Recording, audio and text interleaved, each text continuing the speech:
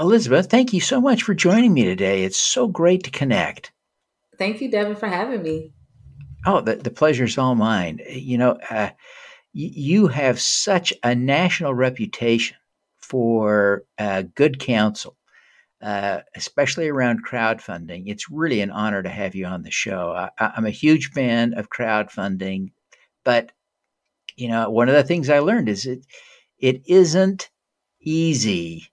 There are things we have to take seriously, and Yeah. so people often need the kind of help you provide. So tell us a little bit about your law practice. Yes. So I am well, I changed the name depending on who I'm speaking with because crowdfunding is still relatively new. So I would intentionally, when I started, call myself a crowdfunding securities attorney with the intention of spreading the word about crowdfunding. But now I generally go by business capital because also, I find people raising, for instance, Rule 506C and not realizing that's crowdfunding. But anywho, I'm a business capital attorney who represent investment companies, small businesses, even nonprofits and co-ops, cooperatives with the legal strategy and compliance of raising capital from investors. So the legal strategy could look like anywhere from researching the various rules, um, working with the founder or the business owner to determine what type of exemption will be appropriate for them based on their needs, based on their wants. And the compliance is simply, my team and I forming the entities, so articles of incorporation, the operating agreement, and the investment contracts, as well as the filing with the SEC or the state regulatory bodies. Part of what your mission is as a business, I think, is to at least address Hmm. social justice. Yeah. You try to work with a lot of folks who are in underrepresented communities. Tell us a Mhm. little bit about your work in that regard. Yes. So to be honest, Devin, if that wasn't part of my work, I would have no interest in securities or even crowdfunding. Although crowdfunding has an element of community lawyering, which is where my background stems from, or community development that I just enjoy anyway. But even with community development or community economic development, I still have a racial justice lens, partly because of my background. It's clear, when you're younger, you're recognizing your own identities, but more importantly, just those things stand out the most for me. But yes, so my firm has a specific mission, right, to represent Black and Afro Latinx, and I say Afro Latinx because people don't understand that race is a race, and language and cultures, all these things are different, and even in other countries, particularly in Latinx countries, Afro Cuban or Afro Honduran, blah blah blah. The issues seem to be very the stark differences amongst the difference in races is still there. So I wanted to make sure we include that and make that a pronouncement, but also women, right? I represent women as well because women also face unique challenges when raising capital. And then when you combine the gender and the race, especially with Black women, right? The issue is super stark. I mean, the statistics show that Black women, despite being the most educated, as in proportion, the most with degrees, secondary degrees, leading, most likely to lead households, most likely to become entrepreneurs, are still the least likely to be funded. And so, those things really what motivated me to really specifically narrow the focus to entrepreneurs of color, Black women, Black Afro Latinx. Um, and like I said, if it wasn't for that, I think it would get boring, to be quite honest. Because the work is transactional, you draft contracts, blah, blah, blah. But like, what gets you going, right? Like, why are we doing this? Like, when you see a founder raise capital for their business that then bring back resources and other products and goods to real communities, that's what really get me going, right? And then so, but to that point, what you find, not only are these companies are the least likely to be funded or have challenges in the funding space, they also have challenges in getting or gaining access to quality legal representation, but also other professional support, right? And so we wanted to kind of do our part, or I, along with the team that I formed later on, to do our part to be part of the change, right? As lawyers, like what is our role as a lawyer in the space? Well, let's be social equitable lawyers, right? Let's be community lawyers. Let's focus beyond just the transactional work, but what is the ultimate social goal that we're trying to attain? That's fantastic. That work is so incredibly important. Uh, you know the I think a lot of people um, don't fully appreciate. I'm sure I don't fully appreciate all the challenges, the systemic challenges. But I've studied it a little bit, and it's shocking. Some of us weren't raised or in a way where we experienced it or even saw it close hands. We don't appreciate things like, um, you know, after World War II, the GI Bill created a mechanism for veterans to buy Mm-hmm. homes, Mm-hmm. but African American veterans weren't allowed to participate in that Right. program. It's Mm-hmm. heartbreaking to think Mm-hmm. about that deliberate exclusion. But it was the only way to get the GI Bill passed was that Right. racist caveat, and so it passed with that Mm-hmm. racist caveat.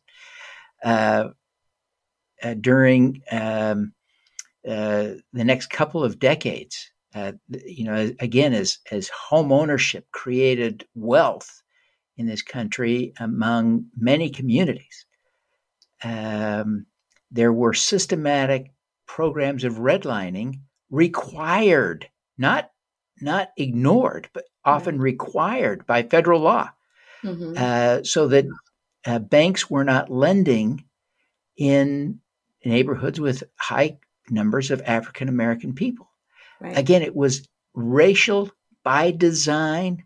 It was governmental. It was strategic. And so, as recently as that, right, ignoring some of the more controversial recent things, uh, America has been systematically making it Mm-hmm. more difficult for African Americans to accumulate wealth. And so, it is time for us to have more of a reckoning. And uh, while we work, not instead of working on systemic change in my mind, but while we work on that, it seems like supporting African American entrepreneurs via crowdfunding is one way many of us in the broader community can engage. As you Mm-hmm. and I were chatting before, you made a really important observation that there is a big difference between investing in Mm-hmm. an African American community and investing with the Yes. African American community. Tell us a little bit about your thoughts on that. Yes. So we were speaking. Well, you mentioned, and you mentioned a key point with right, because I think people somehow think that when, say, for instance, a black woman or has a business and she's looking to raise capital, somehow her business is not viable for investment or is not worthy of investment. But really, that's not true. A lot of the times it's because of who she is and her identity as a woman, as a black person. Because you take that same business and put it in the hands of a white male or white man, other white men are jumping at it, right? Who holds all this wealth, right? Um, and so going back to the community aspect, so the community, black communities and Latinx communities are not necessarily inherently or something inherently wrong with them, especially in cities like Chicago, these industrial cities with brick homes, and you just see the old wealth. It's the fact that Black and Latinx live there, and that people don't want to build with them, and so instead, what happens is, while there's interest with amongst redevelopers and other investors, they would invest through opportunity zones without the Black community, right? So here we are, we'll have a high rise pop up or some super center pop up in a neighborhood that was formerly considered a ghetto or too harsh, right, to develop. But it wasn't too harsh when the redeveloper was a white guy who said, "Hey, I have the heart to do this. Give me city funding, give me state funding," and it happens, right? And so I've seen on the flip side where a Black redeveloper or up and coming redeveloper saying, "Hey, I want to do this, want to rebuild this Black community." Too risky. We don't know yet. And so, anyways, long-winded way of saying it's not the business itself, nor is it the community itself. It's who's leading those communities and who's leading those efforts that really gets the bias going. And so then we have to talk about race. So going back to what you're talking about, the systematic, it is very intentional. And so today we have to be intentional to reverse it. It's not enough to just act like it doesn't exist and we're all happy-go-lucky, kumbaya, when that's not reality, right? We should be very intentional about reversing it by saying Black, saying women, saying these issues, these identities, because this is how the laws are written before. We have to redress them by being intentional about it. Yeah.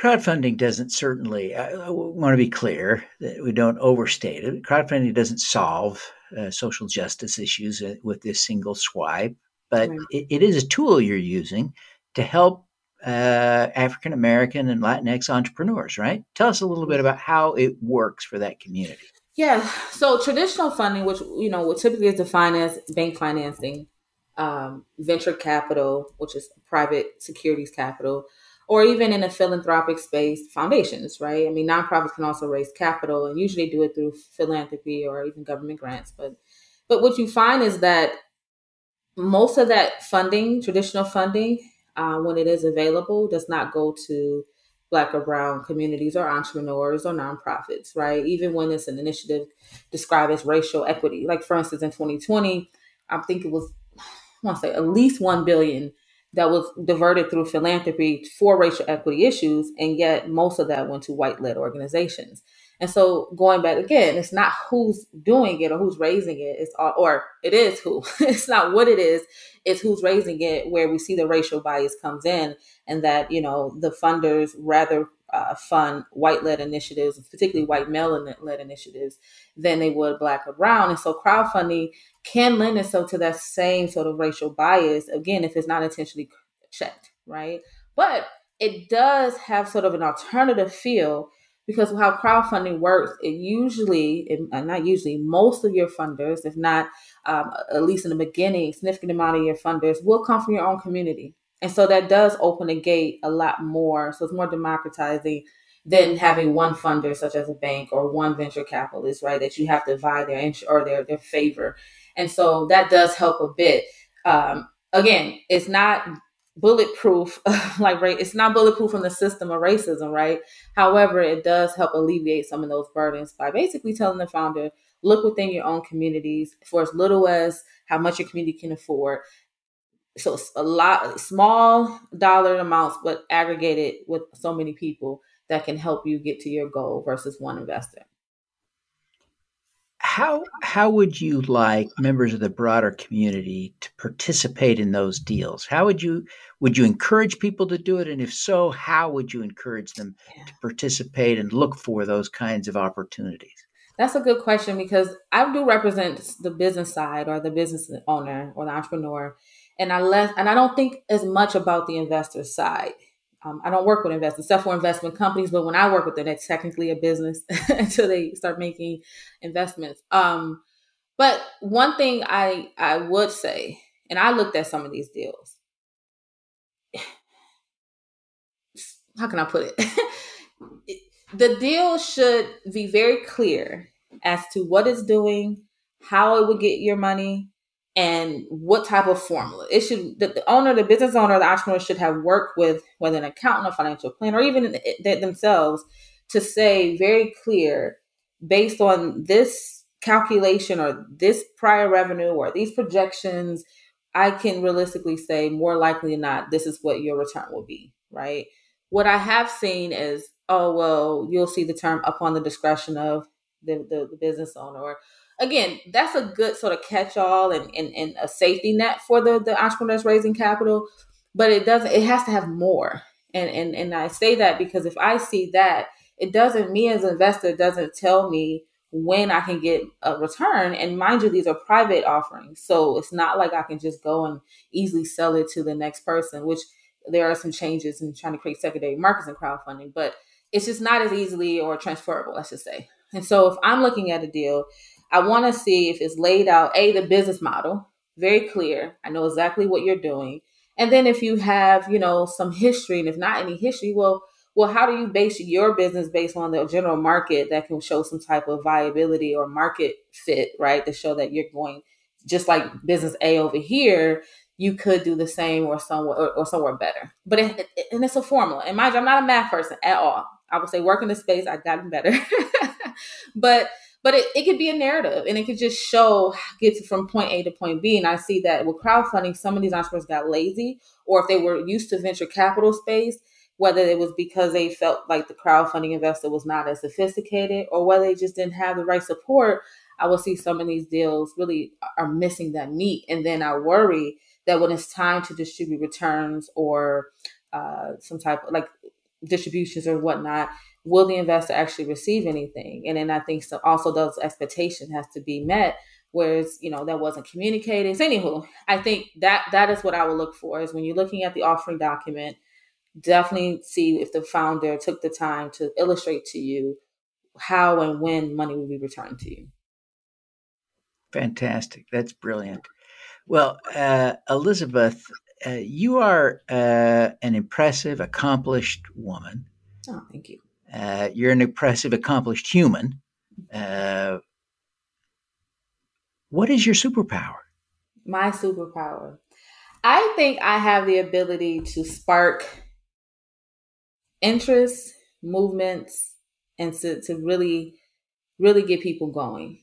And I say that from my experience, when I was in a co-op, I'm still in the co-op space, but especially when I was on the organizing and forming entities. And I really have the ability, even with the crowdfunding, I was, in the midst of building a coalition, right? It's like I'm constantly thinking of ways for us to collaborate and to make things easier and better and more sustainable over time. So I would say my superpower is the ability to bring folks together and to spark some action, right? I think I'm a movement person at heart, for sure.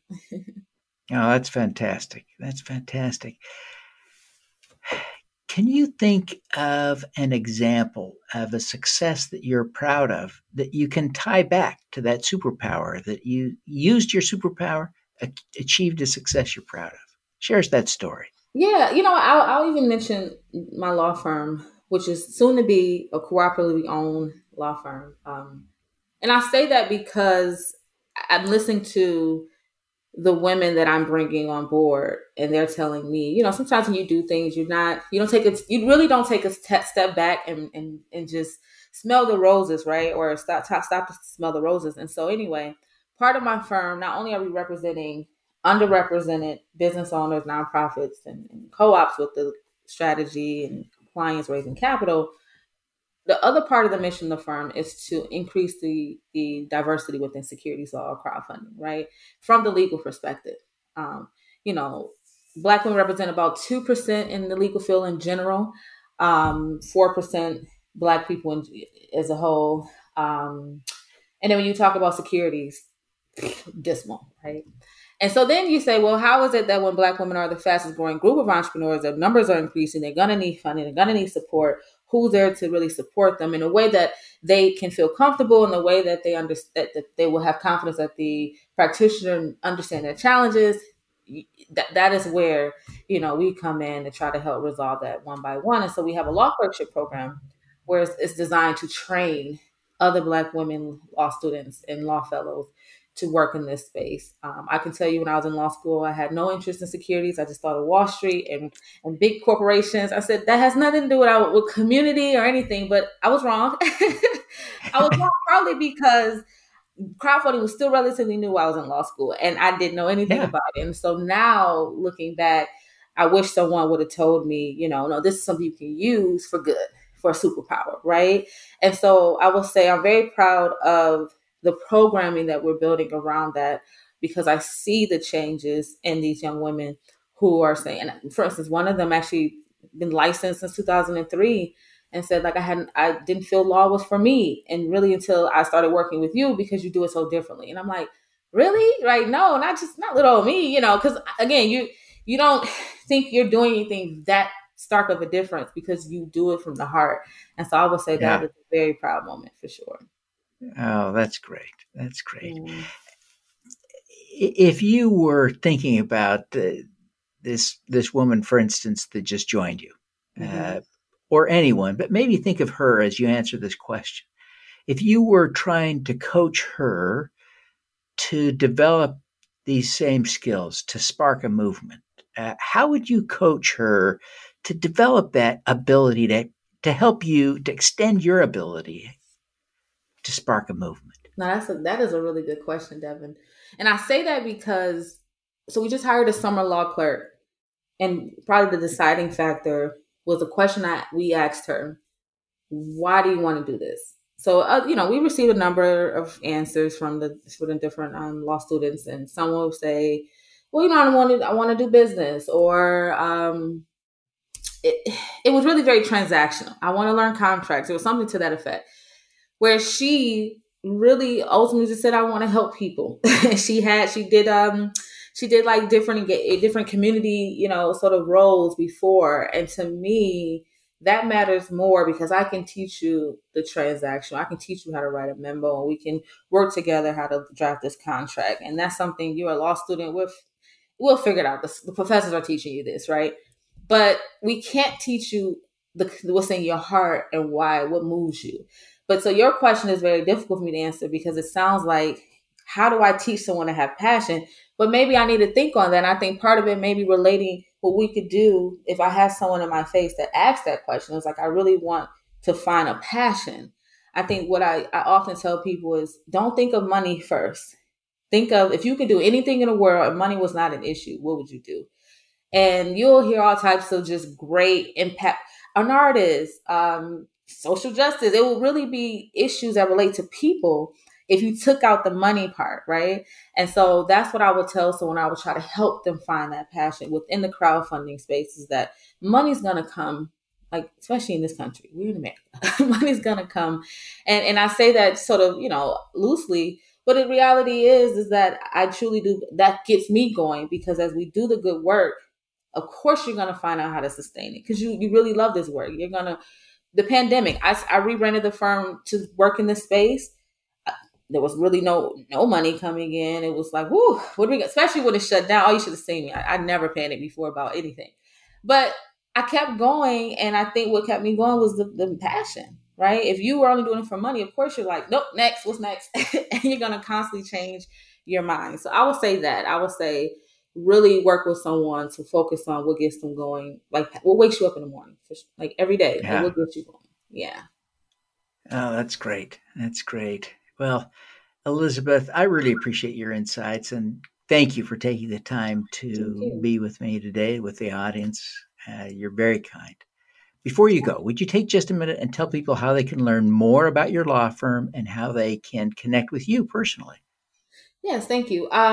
Website is designed to be an educational resource. I would say go there, www.elcesq.com. There you'll find articles where myself and my law clerks and fellows have written on topics. It's from crowdfunding to crypto, data privacy as it relates to raising capital, as well as different webinars, podcasts, interviews such as this, and even programming that we've created and interviewed others in the space. I think that will be a valuable resource for folks to, one, introduce themselves to it, but also to learn more, especially if they're on the fence of hiring an attorney just yet. Also, social media at ELC, ESQ LLC, Twitter, Instagram, Facebook, and LinkedIn. Fantastic. Elizabeth, thank you so much. We wish you every success in helping people to accomplish more and do more good in the world. And we look forward so enthusiastically to having you speak at SuperCrowd 22. It's going to be great. And so we just wish you every success in your great work. Thank you. Thank you so much, Devin. All righty. Let's do some good. Yes, let's do it.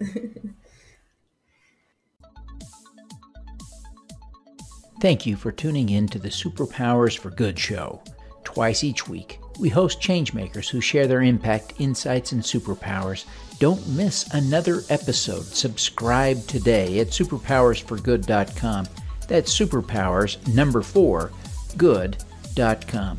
Be super empowered. Get your copy of the book, Superpowers for Good, as an ebook, audiobook, paperback, or hardcover edition via your favorite online retailer. Interested in having me speak to your company, organization, or association? Visit devinthorpe.com. Then let's talk. Now, keep using your superpowers for good. Together, we can reverse climate change, improve global health, and eradicate poverty.